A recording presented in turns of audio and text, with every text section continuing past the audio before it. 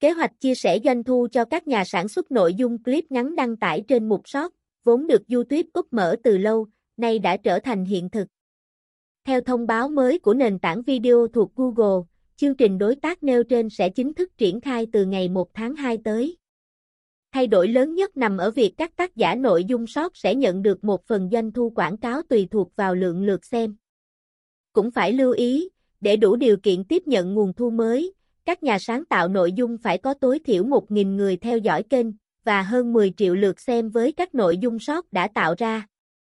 Họ cũng phải hoàn tất thủ tục xác nhận tham gia chương trình đối tác mới trước ngày 10 tháng 7 năm 2023.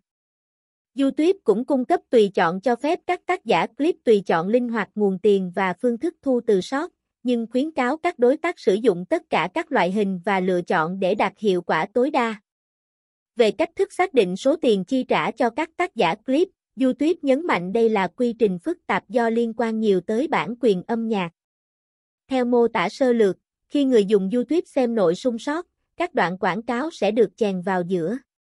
Số tiền do những quảng cáo này đem lại sẽ được gom vào quỹ chung, sau đó trả một phần cho các công ty nắm giữ bản quyền âm nhạc, một phần cho tác giả cắt clip vào cuối mỗi tháng.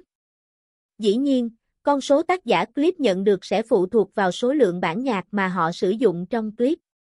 Với một video ngắn có một bài hát, khoảng 1/3 doanh thu sẽ được chi cho bản quyền âm nhạc.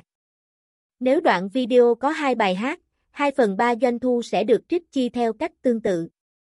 Trong tình huống tối ưu là các đoạn clip không có nhạc bản quyền, toàn bộ doanh thu sẽ vào túi tác giả.